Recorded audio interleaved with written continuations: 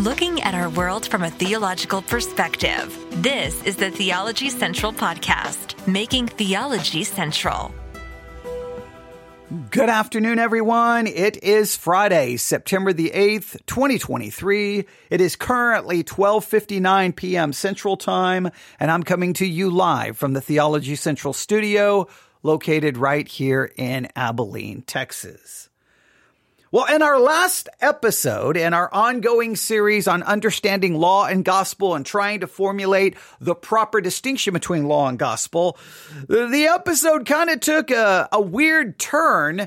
It really wasn't what I was hoping. I was hoping to talk about the proper distinction between law and gospel, but it really kind of just fell into a discussion about false teaching and the responsibility of the teacher. Hey, as a teacher, don't teach false teaching. You'll be held accountable for that. Don't do so. All right. And it can damage the lives of your hearers. All right. Amen. And then it talked about the responsibility of the hearer, of the listener, of you, that you have a responsibility not to be deceived or to follow along false teaching. You're not to be confused by false teaching. In fact, you as the listener, you're supposed to be judging the teaching and determining if it's false or if it's true. Now, when I say it that way, most of you will just shrug your shoulders and go, yeah, of course, the teacher shouldn't teach false teaching. As a listener, I have a responsibility to be able to judge that teaching.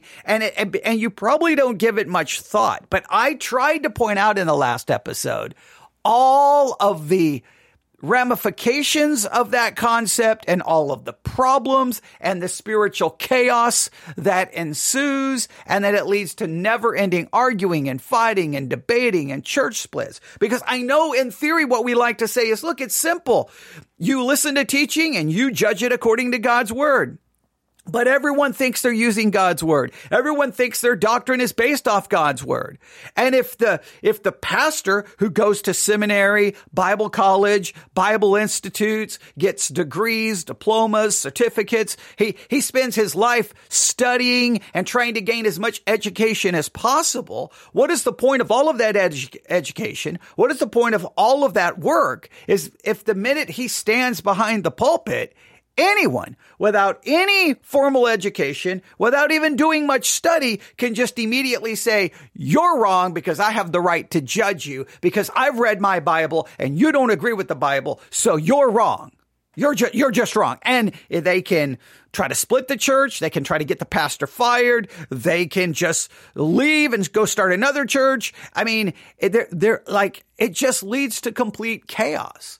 So when I raise those questions, obviously some of you are not fans of that, but it has to be, everyone has to just see the system that we're in. Like in a roundabout way, if you think about church history, once Luther and once many of those in the Reformation said, look, the church doesn't have the authority. We're not bound by that authority. The scriptures stand above the church. The church doesn't stand above the scriptures. Again, all of that sounds so good. It sounds so wonderful. But the reality is we just replaced one pope with now everyone is their own pope. Everyone is their own magisterial authority. Everyone is telling everyone that they're wrong. And then, no, you're wrong. No, you're wrong. No, you're wrong. No, you're wrong. No, well, I have the Bible on my side. Well, I have the Bible on my side. Well, you should read the Bible. No, you should read the Bible. And what's funny is not only did that happen in our study of law and gospel, then I get a comment on YouTube about modalism, Sabellianism, and Trinitarianism. And once again, just demonstrate that they're telling me I need to read my Bible. And it's just, that whole thing is maddening to me. So it's not what I really wanted to talk about in our discussion about law and gospel, but the audio that we're using, that's where they took it. So just to remind you, we've been working on this series on law and gospel since October of 2022. We're fast approaching a year in this study. We made it very far. We kind of went back. We're kind of doing a little bit of refresher, reminder, reinforcing these concepts. We're utilizing the book, God's No and God's Yes, The Proper Distinction Between Law and Gospel by C.F.W. Walther. We've made it to thesis number, 7, I think we're on right now. Or is it, Yeah. Thesis number 7. So we've started that. We're utilizing for kind of this redo, kind of, trying to reinforce and remind and kind of get us back to where we are. We're utilizing the radio program Issues ETC, which serves also as a podcast. It's a Lutheran radio program. They're doing their own series on law and gospel. So we are utilizing their little segments in between commercials for each episode. And they're the ones who took our last episode and made it all about, hey, you need to judge false teaching. Even though, we can get into that whole discussion again. I'm not going to go there. But hopefully this segment, they will advance it. Now, the thesis that we're looking at is thesis number 7. Again, there's 25 theses in the book, God's No and God's Yes, the proper distinction between law and gospel. And this thesis reads like this.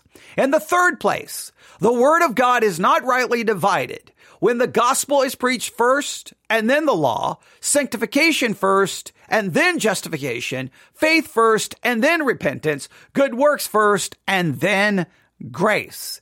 So they started talking about this order. We had they didn't get very far. They started mentioning it. And so now they went to a commercial break. They're coming back in from the commercial break. We're going to pick up the discussion there. We'll just this one small section, and then we'll wrap up this episode and we'll continue until we get to where we stopped off before, which was about thesis number 11 or 12. And once we kind of get caught back up, then we'll take it up. We'll utilize some of Issues ETC. But please go subscribe to their podcast. You can listen to everything they have to say about law and gospel and all the other things that they talk about. But we'll just continue. Like, I don't know how someone may ask, when is this series going to be over? Who knows? Because in some ways, we should never stop talking about the proper distinction between law and gospel.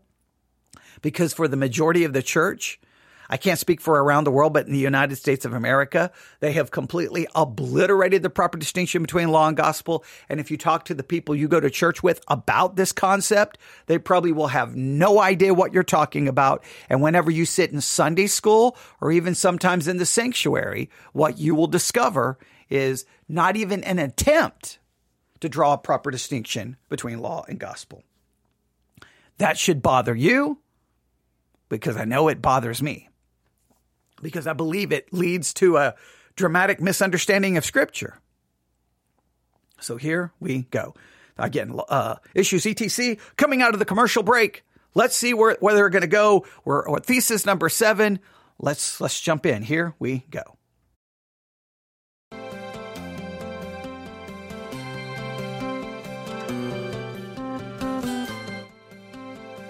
Welcome back to Issues, Etc. I'm Todd Wilkin. Pastor Will Whedon is our guest. It's part 7 of our series on the proper distinction between law and gospel. Tell us a little bit about the background here that is in view for Walther, because he has a history with a group called the Moravians, in particular a connection through the bishop who had led the immigration of Walther and his group some years before this, Martin Stephan. All right, the Moravians, if you don't know anything about them, we probably, hopefully they're going to give us enough information, but you may want to do a little research on your own. The Moravians, you may want to look them up and just see what you can discover. We'll see what they have to say, and we may make this a point of emphasis somewhere down the road. Who knows? But let's at least hear what they have to say.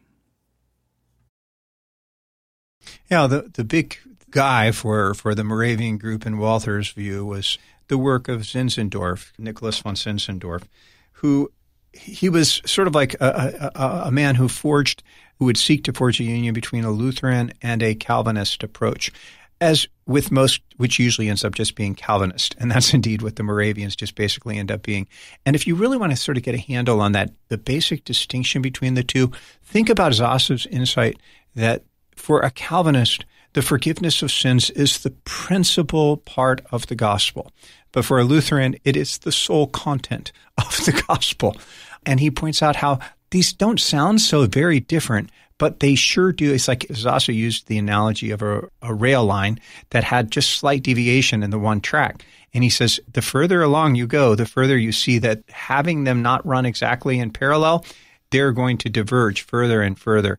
And that is certainly the case with the Moravians, with then an emphasis upon the importance of sanctification in a way that sort of moved it to a priority. And that Oh, this is so important. All right. Now remember, Lutherans, if you don't know a lot about Lutheran theology, at times you will be like, well, wait a minute. That sounds more Calvinistic. I think they're Calvinistic, but then there's other times they don't. There are other times like, what are you talking about? In fact, it was someone I met at the Lutheran Church, right here in Abilene, Texas, Our Savior Lutheran Church, where I was a member and where, I thought about becoming a Lutheran pastor and thought that was going to be my life. It was a Lutheran who first really introduced me, as far as person to person, to the doctrines of grace, right? But at the same time, the Lutheran Church was telling me that, hey, we baptize babies, but they could lose their salvation, which then you're like, well, that even seems to destroy their whole, they just become so problematic. But it's this weird world. So I think it's important. If the Moravians started really emphasizing sanctification, right? Sometimes the emphasis on sanctification becomes detrimental to a proper distinction between law and grace, between the gospel, between a correct understanding of justification, right? Between law and gospel, all right? It becomes a major problem. So let me try. Let's just, I don't know how they're going to carry this out, but let me just try to explain. All right.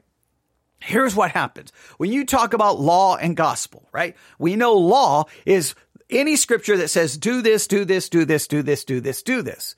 Now, when you talk about a proper distinction between law and gospel, all law passages, any passage that says, do this, do this, do this, do this, do this, do this, do this, you must do this, you must do, whatever, however it's written, if it tells you need to do something, those passages are law, and the way they're understood is they are to condemn me and show me that I cannot. They don't serve as a basis of proving anything because when I compare my life honestly to these things that say do this or do that, that's God's law, and God's law demands perfection. So I know I'm always going to fall short. Where the gospel is like, no, here's what Christ did for you. Here's what Christ did for you. Well, the minute you start giving this proper distinction between law and gospel, and you emphasize the gospel is what Christ did for you, what Christ has done for you, that you are saved not by what you do, can do, should do, but by an imputed righteousness, not an infused righteousness, and that any passage that says do this, do that, do this, in Christ it is done because he did it for you. The minute you start emphasizing this proper distinction between law and gospel, or you could say law and grace, but law and gospel is the terminology that we're utilizing. Whenever you start really emphasizing this, it's inevitable that someone's going to go, but, wait. You got to do this. You got to do this. You got to do this. You got to do this. You can't tell me that you can just believe in Jesus. No, you got to do something. And so they always try to play this little game. It's a game of semantics, right? They're saying, now look, we're not saying works save you. We're not saying you have to work to get saved, but what we're saying, if you are saved, you will do this. And if you don't, then you are not saved. Meaning, I have to do it in order to be saved. And not only that, they're trying to take my sanctification as proof of justification. The inevitable problem with that is we are not justified by an infused righteousness. See, if I was justified by an infused righteousness, you could then use my sanctification to prove my justification. But the whole Protestant Reformation was, no. We are not justified by God infusing righteousness into us, but by imputing, accrediting to my account his perfect righteousness by faith alone. So if you say, no, your sanctification proves your justification, you destroy justification based off an imputed righteousness, and you make it by about an infused righteousness, whether you want to admit that or not. That's what you're inevitably doing. What I would say is, I am justified by an imputed righteousness. You say, well, as a Christian, you should do this and this and this and this and this and this. And if you don't do those things, you're not saved. And I would be like, okay, thank you for giving me that test. In Christ, I do every single one of those things. In Christ, I love God with all my heart, mind, body, and soul. In Christ, I'm a new creature. The old is gone. Everything is new. In Christ, I love my neighbor as myself. In Christ, I am holy. In Christ, I do all of these things. And when I say in Christ, that means in my position, because in practice, I'm going to fall short. So whenever a group comes along and emphasizes sanctification, what they have a tendency to do when they start emphasizing it, they will do so at the expense of understanding justification based off an imputed righteousness. And they will almost make sanctification the test of your justification, which inevitably will destroy the proper distinction between law and gospel. Because what are they doing? How do you know you're saved? Not because of what God did for you, but by you keeping the law. Well, anyone who knows the law will know they can't keep it. So they may sound very similar. Both sides may say, no, you're saved by grace alone, through faith alone, because of Christ alone. No, they may even claim that you're justified by an imputed righteousness. But because one starts emphasizing sanctification, inevitably, they destroy the doctrine of justification. And you have to catch that. But when you start trying to talk to these people and you defend a justification based off an imputed righteousness, not an infused, and you emphasize that your standing is based on what Christ did, not on anything else, they will immediately accuse you of easy believism, cheap grace, and being an antinomian. And they will not have a meaningful conversation with you, because they don't get it. You can repeat it 100 different ways, and they just look at you with this glazed look like they have no idea what they're talking about. They're like, all I know, if you're a Christian, you have to do something. And then they get so dogmatic about it. And sometimes what you want to say, well, if you think that, well, then let's pull back the curtain and let's really look at your life. Let's look at your life in private. Let's look at your life in the middle of the night. Let's look at your phone, your iPad. Let's look at what's in your heart. Well, guess what? You're still a sinner. Because guess what? In practice, you're not a new creature. The old is not gone. Not all things have not become new in practice. Anyone claiming that is a liar. In Christ, in your position, you're a new creature. The old is gone. All is new. In practice, you still have a sinful nature. So if you start emphasizing sanctification, you destroy justification, and it becomes a works-based system, even though you're claiming it's not. That's what I think the editor for Law and Gospel was thinking when he referred to this particular section as having the Moravians in Walther's sights when he dealt with this next confusion of law and gospel. Well, how does Walther proceed here by way of Scripture to, you mentioned, repent and believe the gospel? Mm-hmm. That's hard to argue with. Where else does he go? Well, this next one that he's dealing with, again, the particularly Moravian approach, is sanctification of life is to be preached before justification, the preaching of forgiveness of sins. For justification by grace is nothing else than the forgiveness of sins. There it is right there. Justification by grace is nothing else than the forgiveness of sins. I become righteous by appropriating the righteousness of Christ as my own. Then he gives you some scripture passages that are really very powerful. Psalm 130, verse 4, David sings, "But there is forgiveness with thee, that thou mayest be feared." Think about that.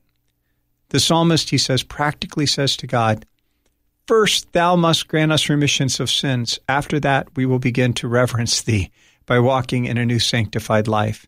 The term fear in this text does not signify merely awe in God's presence. It means the whole work of sanctification. There is forgiveness with thee. Because there is forgiveness, then your life can become truly God-fearing.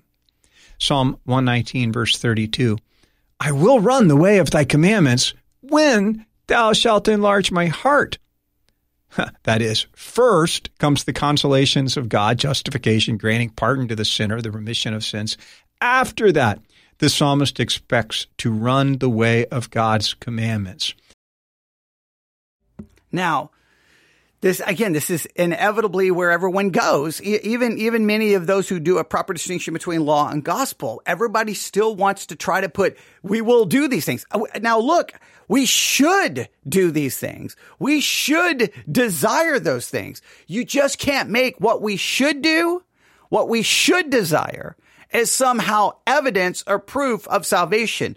If you want evidence for my salvation, look to the cross. Look to the finished work of Christ. Look to his holiness. Look to his obedience. Because by faith, all of that is imputed to my account. So therefore, that's what you look to for proof of salvation. Now, in theory, I completely agree. Because of God's mercies, because of his love, because of his forgiveness, because of all that he's done, because of the death of Christ for me, I should be hopefully change my mind correctly about sin and about God, and then should desire that which is holy and righteous. But you know what? I'm going to fall short over and over and over and over and over again. Walther says, he means to say, because thou, O God, receivest me into thy grace, therefore, because of this gracious act of thine, I conceive a love for thy commandments. As long as my sins are still unforgiven, I cannot love thee, and thy commandments, no, I hate thee. But as soon as I have them pardoned, I have obtained a new heart, and gladly quit the world, for I find with thee something better than the world can give me. Okay, now this is the common language all Christians use, and I have a problem with it, because nobody ever wants to stop and really break this down. When you say you get a new heart, so in salvation, if you say you get a new heart, clearly that's more than something. Then what you're claiming is you are in justification. Not only does Christ impute righteousness, he infuses into you a new heart. Now, if you get a new heart, there's logical questions that everyone should ask. Well, wait a minute. Does the old heart get removed, or do I have a new heart now and an old heart? So God did infuse something into me, so the Catholics are right. And you're like, no, the Catholics aren't right. Well, they say that we're justified by an infused righteousness, that God infuses. So is he infusing a new heart into me? And so now I live out my Christian life. I have a new heart and I have an old heart. Now I have two hearts. How do we understand that? That's not two literal hearts. Do we have now two natures? Is that a better way to put it? The old nature and now the new nature, and they both exist inside of me at the same time? Okay. Look, if you're not careful, you'll so talk about the new nature or the new heart, almost making it sound like the old is eradicated. Now, what some people say, well, now that we have a new heart, now we have some kind of power. So we can do this and we can do this and we can do this and we can do this. And you're like, oh, so can I be sinless? Well, no, you can't do that. But you can obey God, but you can't do it perfectly. You can love your neighbor, but you can't do it perfectly. You can love God, but not perfectly. So then it's like, okay, so I get a new nature, but it has all kinds of limitations because I can't be perfect. I can't be sinless. So then what does the new heart do? You say, well, it gives you new desires. Okay, I got no problem saying that now as a Christian, I should have new desires. I got no problem. But the old desires are still there as well. So do we have two natures? Now, if we do, we have to emphasize we have two natures. We have to emphasize that. And we have to emphasize that the new nature will not get you to sinlessness, will not get you to holiness, will not get you anywhere close to perfection. So then you have to go, okay, I have this, but there's limitations to what it can and can't do. That's a more accurate representation, but how it's typically preached is, now that you're a Christian, you have a new heart, you can do it. But we know we can't because we're still going to fall short. All right, let's see where he goes with this. He points to the same sort of ordering that you see then in 1 Corinthians 1, verse 30. Of him are ye in Christ Jesus, who of God is made unto us wisdom and righteousness and sanctification and redemption. And Walther notes, so here's the real sequence. The first requisite is to obtain wisdom, that is knowledge of the way of salvation. That's the primary step. Next comes righteousness, which we obtain by faith. Not until this has been attained comes sanctification. I must first know that God has forgiven my sins, has cast them into the depth of the sea, before he affords me real joy to lead a sanctified life. Before that, it was a grievous burden to me. I completely reject this approach to the text. He's approaching this text as giving us a sequence or an order. So here's what happens. We get wisdom, then we get a imputed righteousness, then this leads to now me living out a practical sanctification and redemption. That is not what that verse is saying. That is an obliteration. I don't know what that is. That is an abomination. It's an obliteration of the text. It's eisegesis. He's reading something into the text. Let's make it very clear. All right. The entire context here is this. All right. This is very important. All right. I'm going to go back to verse 26 so that you can see. I'm going to go back to verse 25. I'm going to put this in context. This is the whole problem with ripping things out of context. All right, here we go. 1 Corinthians 1:25. Because the foolishness of God is wiser than man, and the weakness of God is stronger than man. For you see your calling, brethren, not many wise men after the flesh, not many mighty, not many noble are called.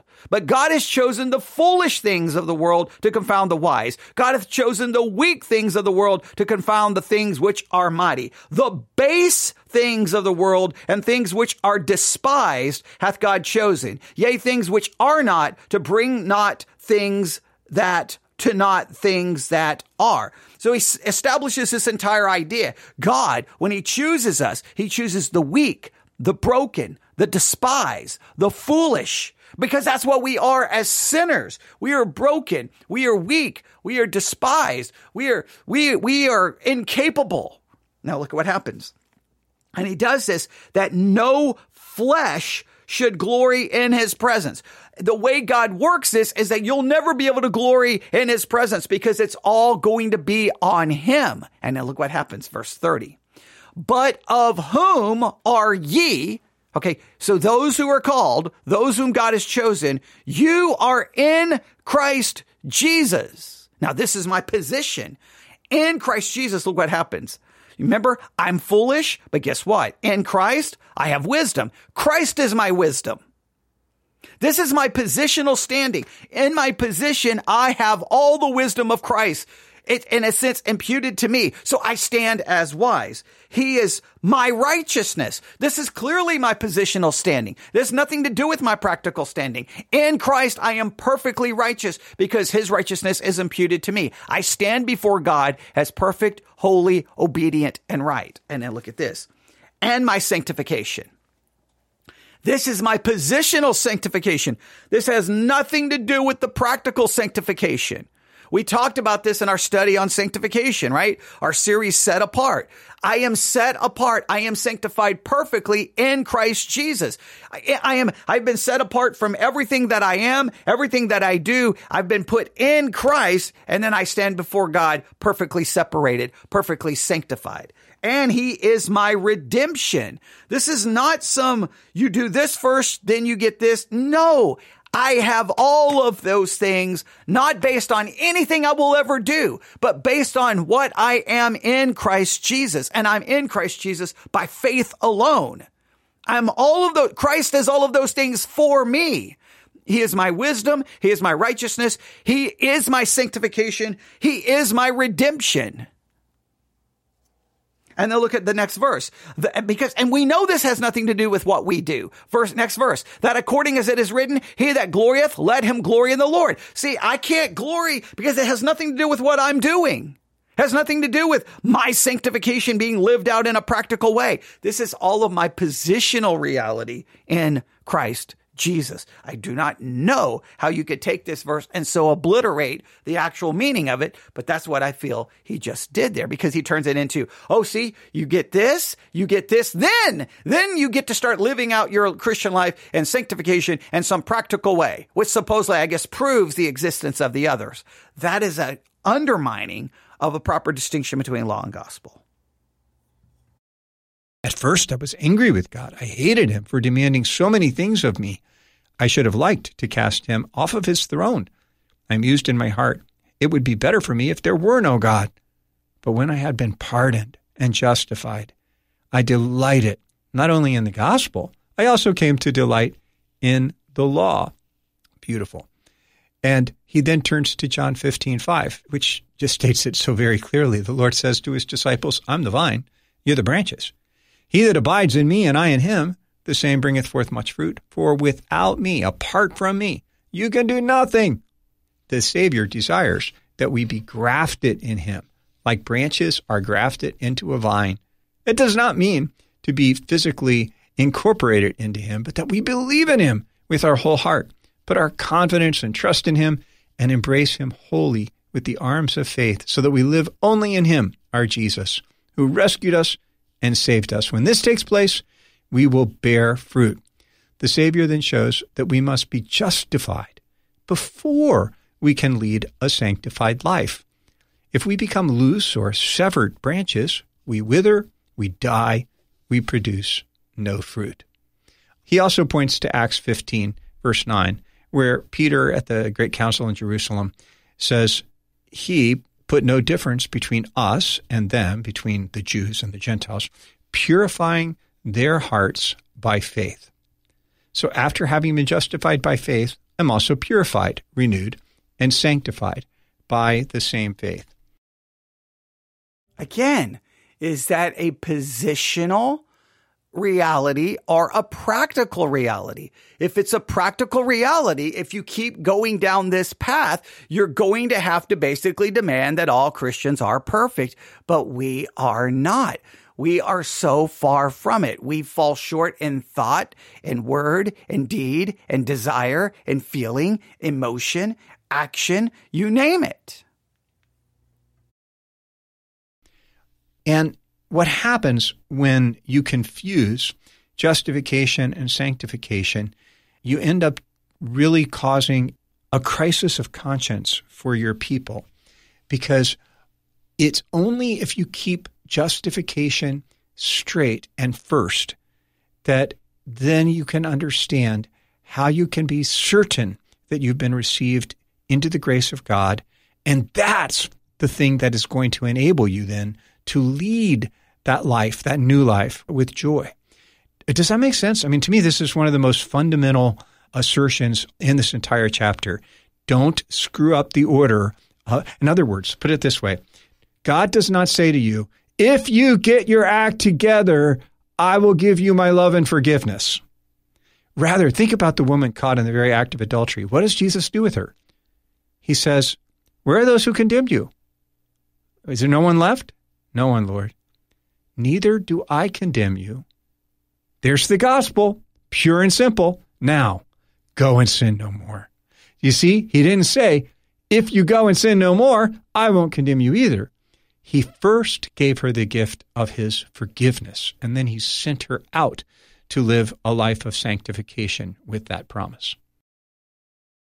I do agree that we're sent out to live a life of sanctification, but you can't look to that sanctification to prove the justification, because the justification is by faith. It's not by an infused righteousness. We should pursue that. But you know what? You can tell me every day, go and sin no more. You know what I'm going to do? I'm going to sin in some way, shape, or form. That's why my hope has to be an imputed righteousness and my positional standing, because in my practical standing, I continue to sin. And you know what? When she got up and left, she still sinned because we all do. He has a third perversion, and that is first law, then gospel occurs when faith is preached first and repentance next. He says this was done by the antinomians and is still done by the Herrnhutters of our time, another rather obscure historical reference. I think there's some still in Canada or in maybe North Dakota, something like that. There are Herrnhutters around still. But yeah, the thought is you can't actually really repent until you've come to believe. And he says this is such a foolish direction. How can faith enter a heart that hasn't been crushed? How can a person feel hungry and thirsty when he loathes the food that sets before him? No. You want to believe in Christ, you have to become sick. Christ is a physician only for the sick. He came to seek and to save the lost. Therefore, you have to become lost and condemned sinner before you find that you have a good shepherd. His passages on this are beautiful. He turns again to Acts. He's dwelling a lot in Acts. Acts 2:38, at the conclusion of Peter's Pentecostal sermon, it's recorded, Peter said unto them, repent and be baptized, every one of you, in the name of Jesus Christ, for the remission of your sins, and you will receive the gift of the Holy Spirit. That's what Peter said in response to the question, men and brethren, what shall we do? He tells them, repent, then the remission of sins. Faith comes after repentance. Under the head also, Walther says, belongs the passage that we already looked at in Acts 20:21. Repentance toward God, faith toward our Lord Jesus Christ. And he says just keeping that order straight is very important. You don't preach faith, then come around to preaching forgiveness. The order is that you have to preach the forgiveness of sins after the law has crushed. Pastor Will Weedon is our guest. We are in part 7 of our series on the proper distinction between law and gospel. There's a fourth and final perversion that Walther mentions, and that's when good works are preached first, then grace. We'll get into that next. And that brings us to the conclusion of our episode. I will say this. Now, this is, once again, this is a major theological battle. It's been a major theological battle throughout the history of Christianity. Whenever the gospel, and a lot of people try to say, well, it's an invitation, it's not really a command. But when we're told repent and believe, is that a command? Some say it's an invitation. Well, if it's an invitation, is it something I do? Do I do the repenting and do I do the believing? If I'm doing the repenting and I'm doing the believing, then am I not saved by works? And people say, no, you're just accepting the invitation. But I'm doing something, right? Am I not saved by what he does? So from a Calvinistic perspective, it's not complicated, right? God commands us to repent and believe. We cannot. God must grant the repentance, the change of mind, and he must grant the faith. He has to give us the faith and the repentance. If he does not grant us the change of mind, then we will not believe. He changes our mind about sin and about God, and then he gives us the faith to believe. We believe that's all a work of God, maintaining that salvation is truly not a work of man. It's truly a work of grace. We are saved by grace alone, through faith alone, because of Christ alone, for his glory alone. That's the way we understand it. Now, if you don't believe that, those who say, no, we do the repenting, we do the believing. However, it's not a work because it's just us accepting it. So we're not doing, we're accepting it, but it's not, they will try to say it's not a work. And this becomes a problem. So is it a work or is it not a work? Well, they're trying to distinguish law and gospel here. So they don't want repentance and belief to be a law. So they're like, that's not a law. See, but it's telling you to do something. So by definition, it is a law. But they're like, no, it's just an invitation. But you have to do it. Well, if I'm the one doing it, see, then that's something I can glory in, right? Because if I look at someone across the street and go, well, they didn't repent, they didn't believe, but I did. Well, why did I do it? You said, well, because God worked in you. Well, then he didn't work in him. Now you're kind of proving Calvinism. Well, no. I mean, God works in everyone, but you answered the call. Well, if I answered the call, why did I answer the call? I was more sensitive. I was smarter. I was more clever. In some ways, I've got something to glory in. But if I realize God commands me to repent and believe, however, I cannot do that. But God in his mercy and his grace grants repentance and faith to those whom he has chosen before the foundations of the world. Now, I know other people say, well, that's not fair. That's not fair. I understand that. And you could argue it's not fair that he created man knowing that man was going to go to hell in the first place. I mean, we could have that discussion. No matter how you look at it, you're going to find yourself having problems. But it's either you do have something to glory in because you repented and you believe because you believe that's something you did, or it's not something you can take credit for. That is a very important part of this discussion. And because Lutheranism is not Calvinism, but it may not be way over here like your typical decisionism, right? It kind of finds itself in this weird middle. And when it gets to some of this, it kind of gets a little convoluted because you're like, well, wait a minute.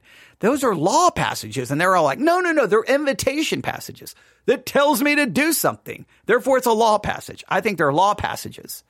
And the reality is Christ has to grant me the repentance, and I'm emphasizing a change of mind, and then grants me the faith to believe.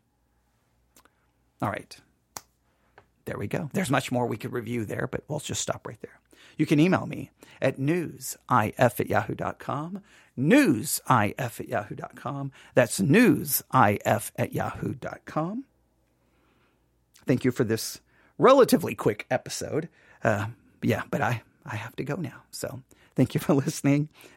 Everyone have a great day. If you have any questions, email me. And as always, thank you for your support. You can help us out in numerous ways. You can, if you're listening to us on Apple Podcasts, please give us a 5-star, review, write a review, give us 5-star rating. We really appreciate that. You can go to theologycentral.net. You can post a review there.